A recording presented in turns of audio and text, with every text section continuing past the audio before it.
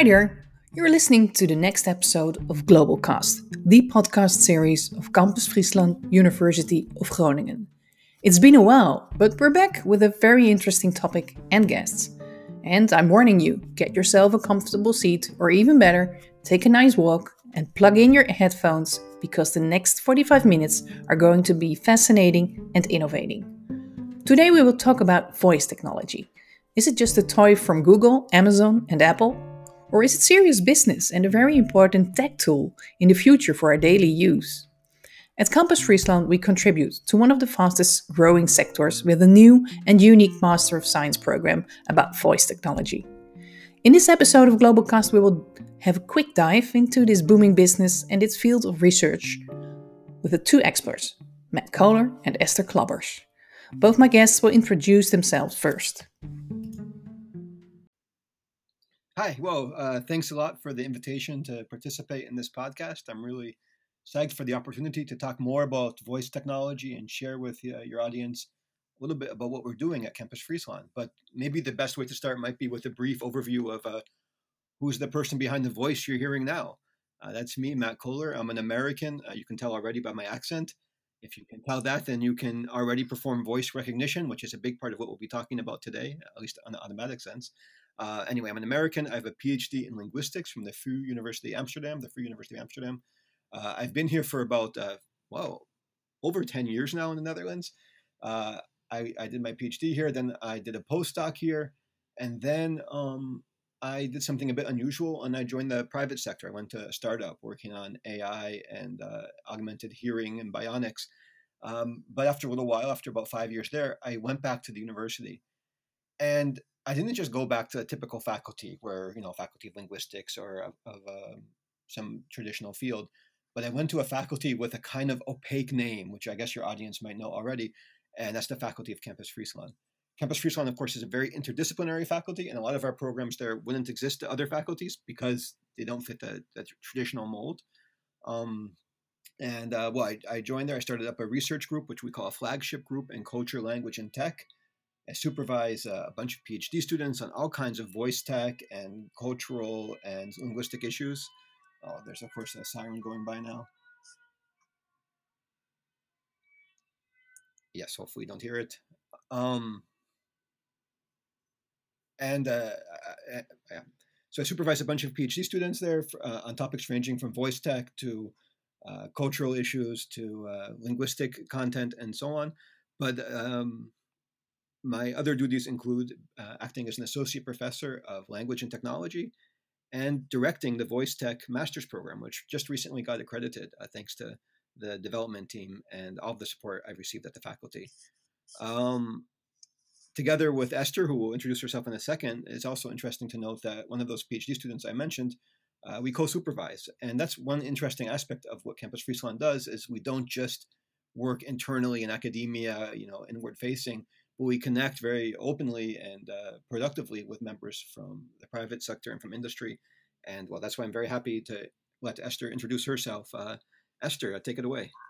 Thank you, Matt, and thank you for the invitation for this podcast. I'm really excited to talk with you about our collaboration and about ReadSpeaker, where I work.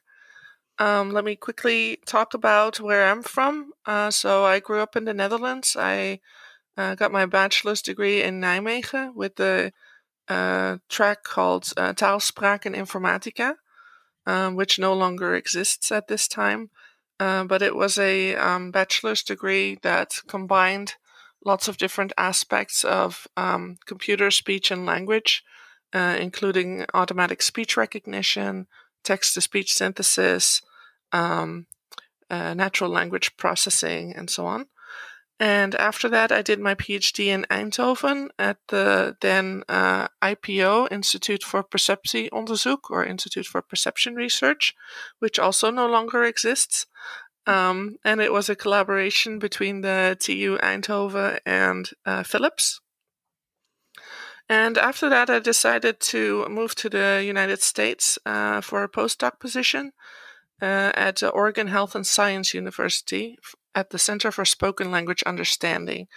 And I became an assistant professor there until 2014. And then I decided to branch out and move back to the Netherlands for a while. And that's when I joined ReadSpeaker as a speech scientist.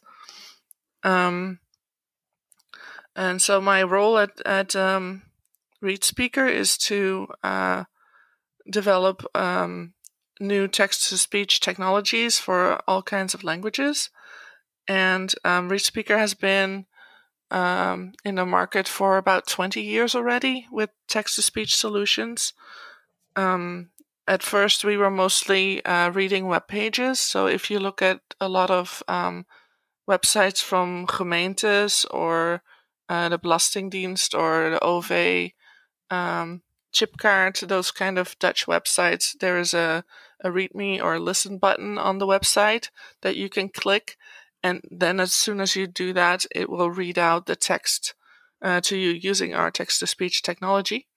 And so the last few years, there's a lot going on. As you mentioned, there's like Alexa and Google Assistant and that sort of thing.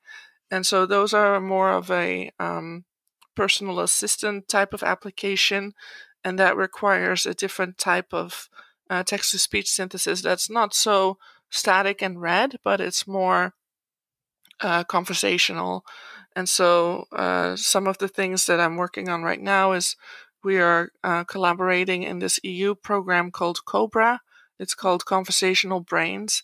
And starting in January, we will have a PhD student at ReadSpeaker who will work on creating a conversational text-to-speech voice in this project. And so, also I would like to work more generally with universities, and that's how we got in touch with Matt. And in that way we can improve our technology and learn from academia, and academia can get our help with students and maybe some guest teaching and that sort of thing. Yeah, I think it's a super collaboration, and there's a lot of good opportunities here. I mean, what makes our master's program, which I'll talk about in a second, unique is that from the very start, we involved experts from academia, of course, and scholars, but also from industry. So people like Esther at ReadSpeaker, as well as colleagues at the big Silicon Valley companies and smaller startups and everybody in between. We took their advice, and we engineered a program that would deliver really a high quality scientific content, but in such a way that graduates could compete for jobs once they complete their degree, and deliver interesting and exciting innovation. So we made sure that there's a kind of a close connection between the private sector and academia here. And voice tech is a really great playground from which we can exploit a productive relationship. After this introduction, it might be clear that I'm having this online conversation with two people who are totally devoted to this topic.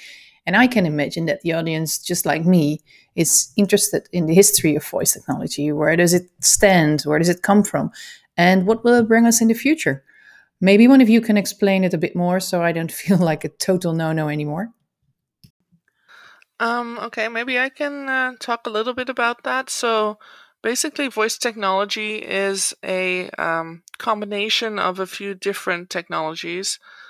So we already talked about text-to-speech synthesis, which is when you convert written text to speech using some kind of computer algorithm. The opposite of text-to-speech is also called ASR, or automatic speech recognition, or some people call it STT, speech-to-text. So that's, you speak and then the computer interprets what you say and translates it to text. And in many applications, you will need both in order to form a dialogue with a computer or a robot. And in that case, not only do you have to speak and translate it to text, but then you also have to understand the text, which is called natural language understanding.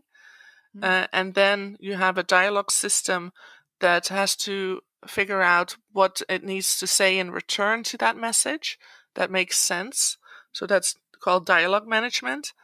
And then it needs to formulate a message called natural language generation, and that then goes to the text-to-speech. So if you're talking to Alexa or your Google Assistant, That is all that is going on at the same time.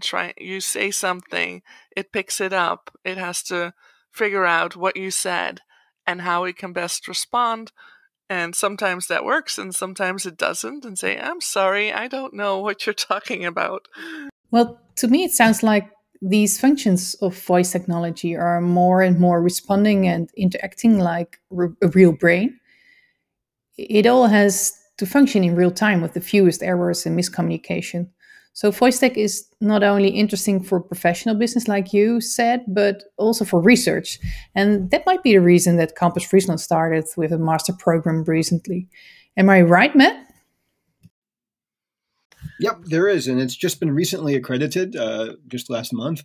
And I should say, not only was it accredited by the Dutch Flemish educational authorities, but it was accredited without any corrections, which is, I think, relatively unusual. So they of course, have a very rigorous evaluation process, and a lot of preparation went into that. And in the end, they said, no, just as it is, it's perfect. We really believe in it. And you can start recruiting right away, which was pretty much music to our ears. It was a ton of work putting this together, but I think it all paid off when we got it accredited. So right now we're actively recruiting our first cohort of students. But maybe, if you permit me, it's a nice time to tell you a little bit more about the program, connecting to what Esther said about how voice tech works. It's a great lens through which we can understand the program. So look, the program crucially is a one-year program. And the idea behind that, it's worth saying, is that most of our students probably who graduate the program, while some will get a PhD, many will just go right to industry afterwards. So we thought a one-year program is a very nice and efficient path from undergraduate studies to acquiring a Master of Science. The fact that it's 1 year means it's pretty fast-paced, it's pretty intense, it's really hands-on, it's very active, by which I mean not per se that there's a lot of homework, but that there's a lot of class activity and there's a lot of learning. There's not a single day that's spent kind of reflecting on something you read the day before. But we're moving pretty quick in all the classes. And that makes it a really dynamic and I think fun environment. The first thing to know about the program is that it's really interdisciplinary, which means that the program is not populated entirely by computer science bachelor students, programmers, or AI specialists, although they'll be there. But there will also be experts in linguistics,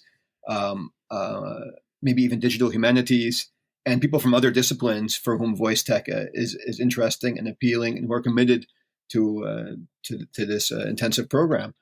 And that interdisciplinarity, I think, is a big benefit, because what we see in industry is that a lot of the biggest challenges which are faced by these even the biggest tech companies are not solvable with just recourse to one domain. So we believe that really innovation can arise more easily if different people with different backgrounds using their respective expertise can work together productively. Okay. Yeah, and if I may jump in there, Matt, I think for me, as someone coming from an academic background and now working in industry, I've really noticed the benefit of having this kind of program for students in our hiring process as well. We hired some people recently that had a master's degree from the University of Edinburgh, where they have a little bit similar program. But I think the Netherlands is big enough in the technology field-wise that it could really use this kind of educational track, and I'm really excited that you guys are going to be offering this. Yeah, I should mention that the people at Edinburgh, of course, we work very closely with them too. So the Right. program director, Simon King, is also on their advisory board. And we have, of course, there's some overlap, but there's some important differences too. Namely, that we focus only on the speech recognition and the speech synthesis side of the equation. So students really get that solid expertise, so to speak, in how to talk to the Siri or Alexa device, and how to make that device talk back, right? That's a big simplification. Yeah. It gives the main idea. And maybe if I can say something briefly about that, because Esther, you did a great job of summarizing voice technology earlier with the analogy of an Alexa or a Google Home or a Siri device. But I think it's nice, maybe you and I both can dive in a little bit deeper, because I don't want to give the audience the impression that voice tech is only about smart speakers, right? It's much, much more right. than that. So if we look, so the first half of the equation, so to speak, is speech recognition. So how does the smart speaker or device recognize human speech? And that technology behind speech, between ASR, automatic speech recognition, is not just about how to optimize a conversation with a virtual assistant or a smart speaker, but it can be used in all kinds of other applications like diagnostics, right? So we have a PhD student right now working on ways to recognize disease from voice. You can imagine security applications and potential there to recognize, for example, the same speaker, to recognize if somebody is producing a deep fake or if it's an authentic human voice produced by the individual in question.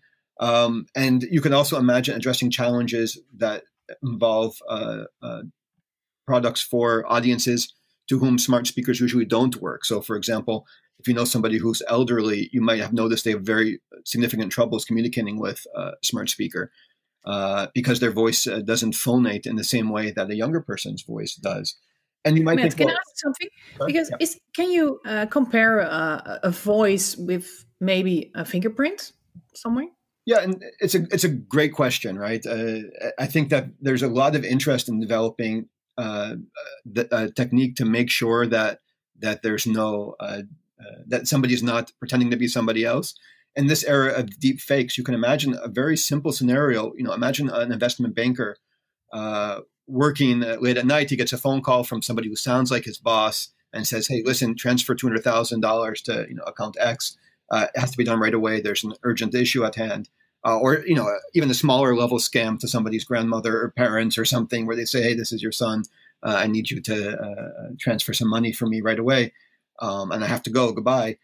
That right now, actually, it's very possible to make such a deep fake on the fly, but it's also possible to detect it, right? And there's a kind of arms race as these things go between the two, and it's important that university researchers are involved with, I think, addressing concerns like that, especially in an era of fake news. But before we go down this route, I just wanted to finish what I was saying about speech recognition. So that was one side of the equation of how speech recognition is not just about talking optimally to a smart speaker, but about all kinds of other high social impact use cases.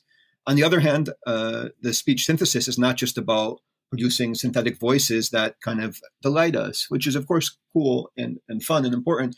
But there's great social impact involved with those voices. For example, with people who can no longer speak owing to having some kind of throat or mouth cancer or other diseases, neurodegenerative diseases that impact their ability to articulate properly. People who suffer from really serious stuttering or from other issues that prevent clear communication over the phone, for example, voice that can come in there. You can also imagine synthetic voices that can produce human-like language in different languages besides the big ones, besides English, Spanish, French, etc., but also in, for example, minority languages like Frisian, as the case may be, but also understudied languages or lesser documented languages. That's also an important resource for people learning those languages or studying them or working to preserve them. Or producing tools for the blind to be able to hear text being read to them in a reliable way. If you look at the state of the art right now, and Esther, please correct me if there's something new in this front, but in most cases, listening to a synthetic voice read long passages is very annoying, right? If you've ever had Siri read your email to you, you don't think, wow, if it could only go on longer. You think after, yeah, this is probably enough. So I think that synthetic voice is a long way to go to make it a really human-like approximation of speech such that it's not irritating to listen to it. And part of the reason is that synthetic voices don't have very many human-like qualities, which is as much a good thing as it is a bad thing, right? So all of the hesitations I make that probably irritates our listeners with my mispronunciations and inarticulate pauses and when I have to breathe or swallow to finish my sentence, the device, synthetic voice, doesn't do that. But maybe if it did, at least sometimes have more human-like qualities. For example, the way I emphasize a word, as I just did, when I said sometimes, or when I lengthen the R and or when I think of the next thing. If it had these characteristics that give our language and our communication a kind of emotional content or realistic approximation of meaningful interaction, those voices would be something easier to listen to and something more easy and natural to engage with. So there's a lot of room for serious development beyond just making a better Alexa, which is not at all, I think, what we're trying to do in the program. In part, I think that's important, but we really think beyond far beyond the existing tech into what voice tech as a field could really contribute to social causes and to improving the quality of life of humankind. Yeah, I agree. And I think I just mentioned that because everybody has heard of those kind of personal assistants and they have become part of everyday life for many people. But yeah, you are right. There are many other applications out there today that require more advanced ways to deal with the speech and to figure out ways to make the communication more natural and work for everybody. As you were saying, with elderly people, it can be hard, or with second language learners, they may have a hard time being understood. Children, we don't really know still how to recognize children's voices as well as we know how to recognize adult voices. And the same goes for synthesis. But I'll talk a little bit more about that in a minute. And like we said, also for speakers of under-resourced languages. So, Free Right. is a very nice example. These devices, the market products right now will recognize easily English, but if you speak to your Siri or Alexa with a Dutch accent, you may have noticed that it's not as impressive as it might be when a native American speaker, especially one from California or the region where the products were developed, speaks to it. And the reason that works that way is not because of some limitation of the technology per se. It's a limitation of the ideas that went behind selling products with the maximum return on investment. And at the university, we're liberated from that kind of product-oriented thinking and free to look at what approaches could actually improve the quality of life for the most people, or for underserved people, to give them not better customer experiences, but better personal experiences and an improved quality of life. And that's very much aligned with the vision of our faculty, starting addressing global problems with local solutions. What I learned by listening to your stories about voice technology so far is that in research as well as in professional business, the possibilities for the use of voice technology are immense and still developing. Like Matt was just saying, the approach of research is quite multidisciplinary. Esther, is that comparable for you for the business you're in at ReadSpeaker? Yeah, so as I mentioned in the introduction, I work for ReadSpeaker. We are a worldwide company, and a few years ago we merged together with some other companies, and our overarching company now is called Hoya. We have offices in South Korea and the Netherlands and Sweden that do a lot of the research and development work. And then we have a lot of sales offices all over the world, in the US, in all over Europe and Japan and Australia and so on. So let me talk a little bit about the applications of the ReadSpeaker text-to-speech software. We not only create text-to-speech voices for many different languages, but we also offer solutions that integrate with different platforms. I already mentioned the government websites that have the ability to be read aloud with our text-to-speech, but we also offer in education platforms.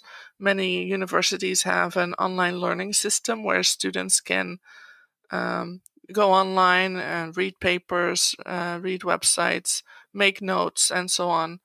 And so for all of these different systems like Canvas or Blackboard, we have integrations that universities can choose to subscribe to, and that can actually help students to learn better, because some students are better at disseminating information when they hear it versus when they read it. And another interesting fact about that is that when you're using this this application to read text for you, it also highlights the text.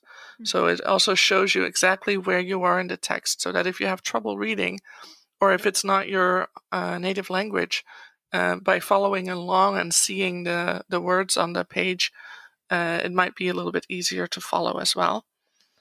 Then some other applications are training modules. Like there are companies who would like to train their employees to learn something, and they will they will use our text-to-speech tool to create these videos. And the advantage is that you can always change a slide in your video or change some content, and then all you have to do is recreate the text-to-speech message and put it back in the video. You don't have to go back into the studio to record, that sort of thing. And then in the Netherlands, we have some really fun new applications. So one of the things we released recently is a custom voice for bol.com. And so we have our sales team has communications with different companies who are interested in developing a custom voice that is unique to their company and that represents their brand. And so they can always come to us and say, hey, can't you record a voice for us? And we say, sure. And then we go and look for a voice talent that would match their brand. And we try to create a really good sounding Human voice. Mm-hmm. Okay, yeah. So it's not synthetic, indeed. It is synthetic, yes. But so one thing that is good to note is when you create text-to-speech voices, you have to do certain things. It's still always based on human speech. Yeah. So in the past, we used to have a method called unit selection synthesis, where we recorded many hours of speech from a professional voice talent, and then we label all the sounds in these recordings to make sure that we could figure out exactly what was said. And then when you synthesize a new message, you have to translate the text to these sounds or phonemes and look up in the unit selection synthesis where you can find portions of audio that match those phonemes. And with the unit selection synthesis, all you do is you find these units and you put them all together to form the new utterance. And so the longer the stretch of speeches that you can find, the fewer cuts you're making. And so you try to create speech that is as natural and free of glitches as possible.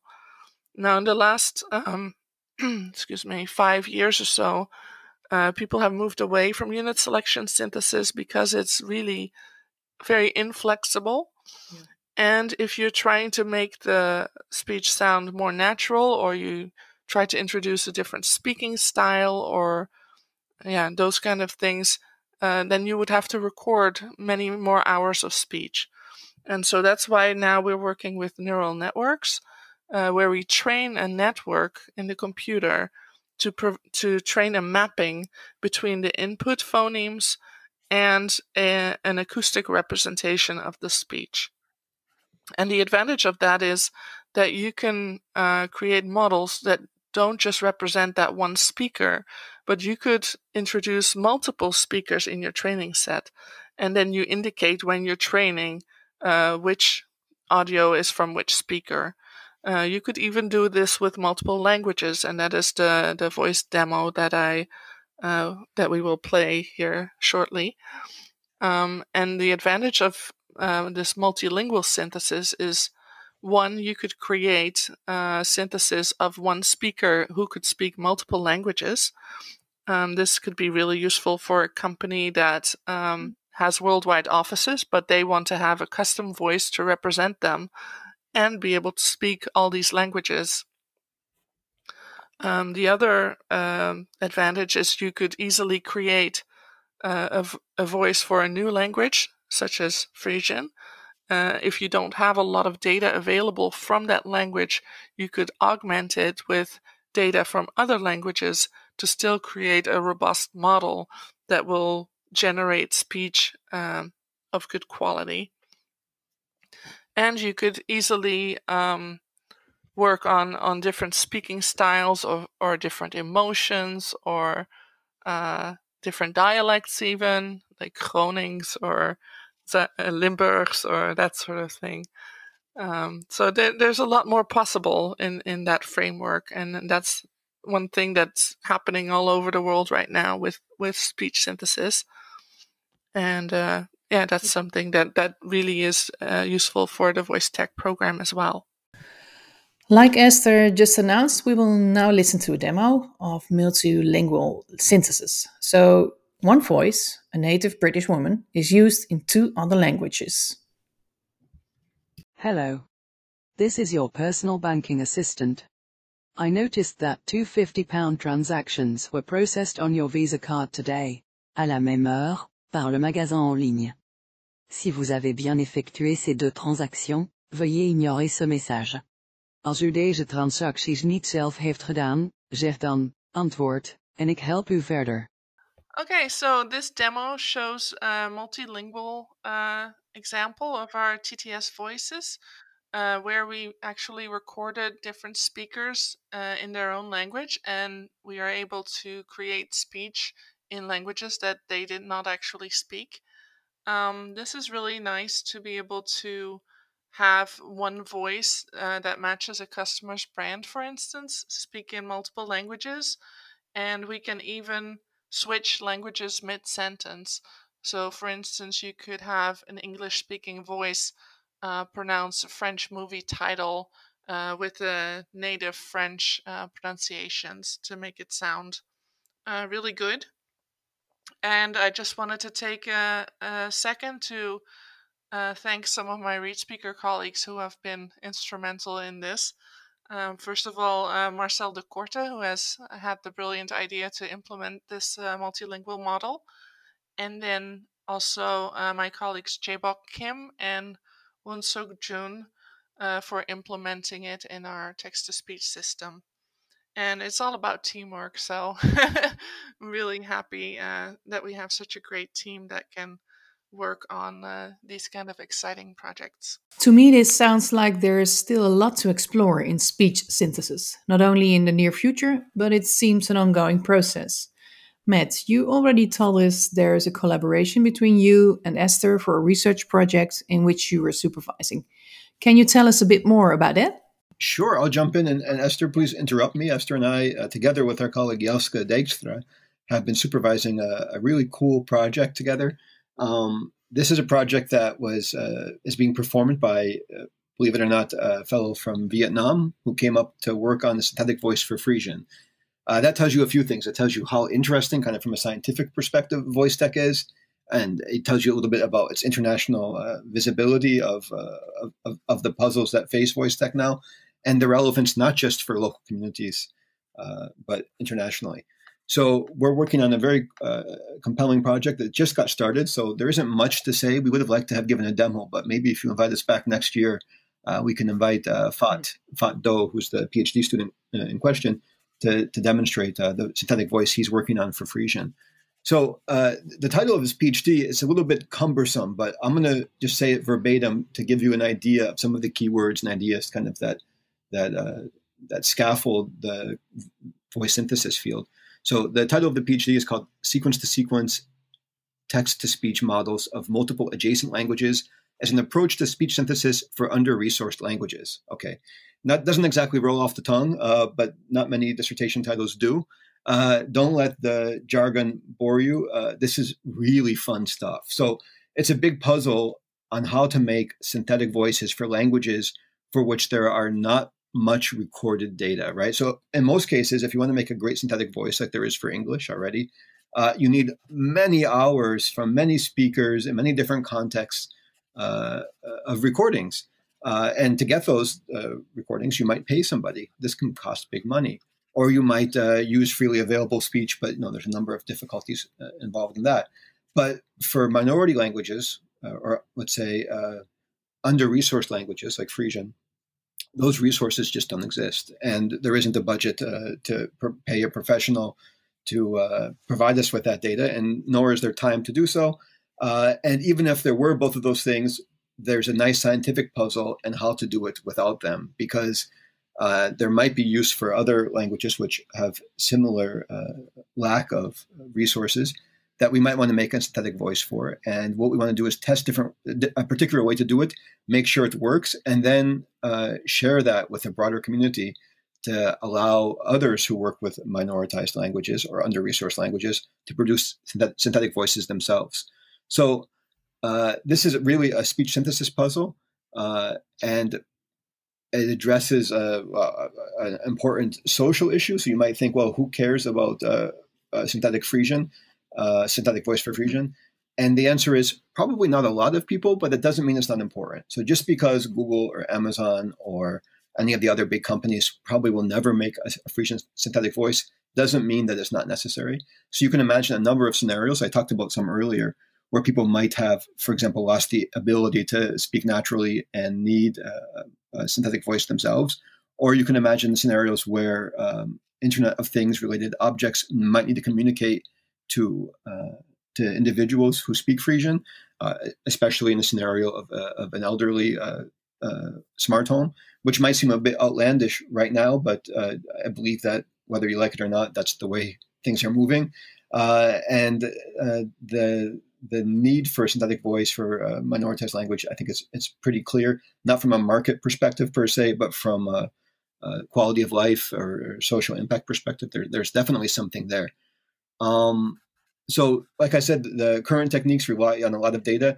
We're exploring, or FAD is exploring, a technique that doesn't rely on as much data. And I think the kind of really interesting, potentially for your audience, aspect of this is the way it's going to work is, okay, of course, there is some Frisian recorded data, which we get from audiobooks, but that's augmented with data from other languages. So this approach is, in some ways, hasn't been explored yet for minoritized languages, of augmenting a smaller data set in one minoritized language with recordings from other languages of the world to produce something that not only can speak in a way that's recognizably Frisian, but do so in a realistic and convincing way. Esther, is there anything I should have added to that description? I don't think so. Yeah, you're right. I do think there is some interest in this for other languages as well. For instance, I know there are many Indian languages that really would like to have text-to-speech for their language, and they just don't have the resources to create text-to-speech systems for those languages. And so this would be a good solution for them as well. Yeah, it'll be interesting to see, okay, how is this going to work? What kind of languages would really help to create good quality Frisian TTS? And how much data would you need of Frisian to get a good system?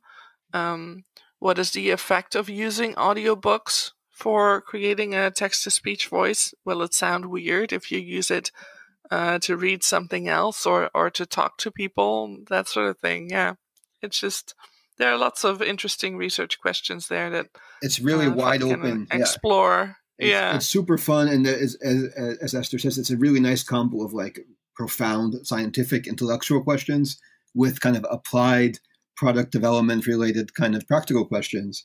And that's, I think, what makes the project so compelling, and it's going to be really fun to see what comes out. And one important takeaway is that, well, the output of FAD's research will be, of course, the dissertation, but also the synthetic voice. And that synthetic voice will be open access, freely available.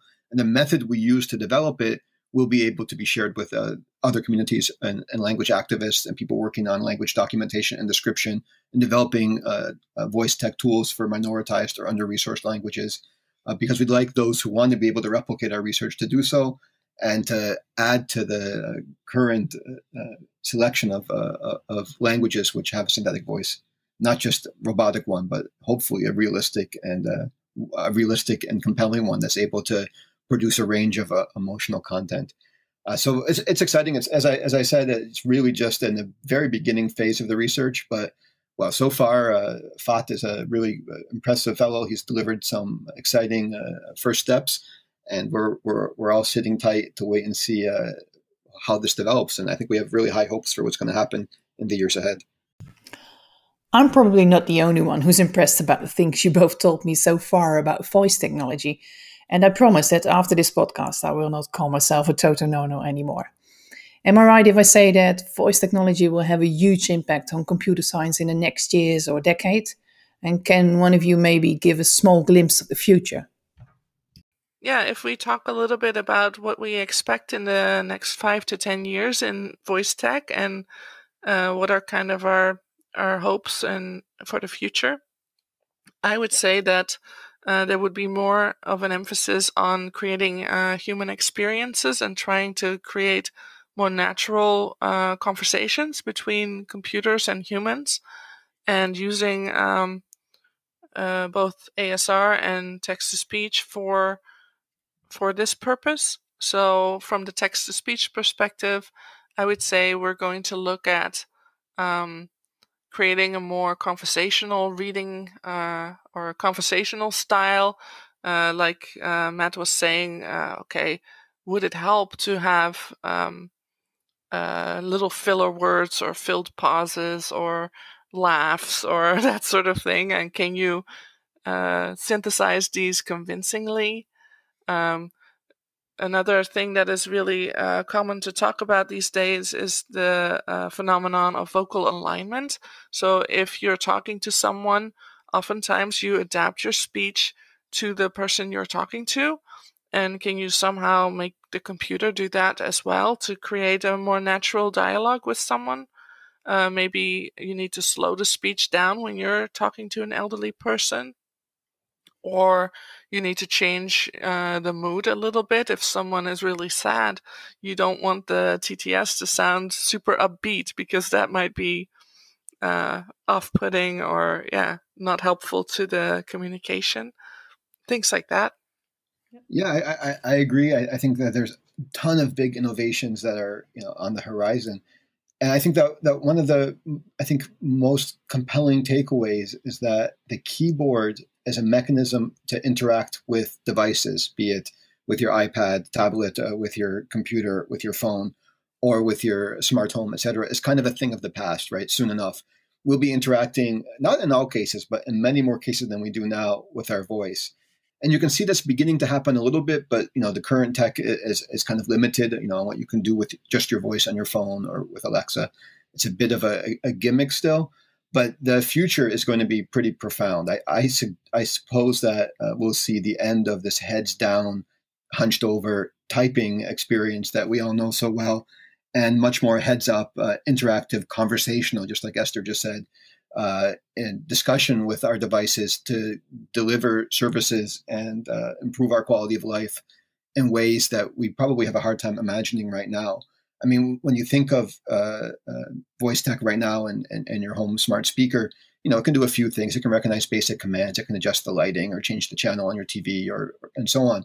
But really, that's just the tip of the iceberg. I think what we're looking at is a future with less screens and more distributed intelligence. So this is now really kind of projecting into the far future, where people query knowledge, make requests, consume services through their voice.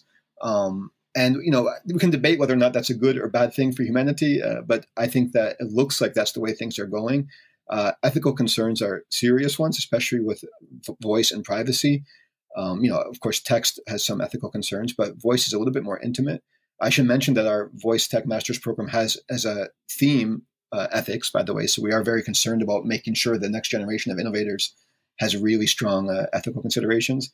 I think voice tech will have a big place in the future of care homes for the elderly, where there might be, as we all know, a shortage of facilities and of dedicated nursing staff to provide basic services to elderly people or to provide company with them. That's awful, but better than nothing might be voice tech, which could, for example, remind them to take medication, could help them throughout their day, providing reminders to stay in contact with actual human beings, to make a phone call, could facilitate simple dialogue, maybe even run some diagnostics on voice, on their health from their voice, etc. So really the future is wide open for this stuff, just as nobody could have predicted the full impact of smartphones, a couple dozen years ago.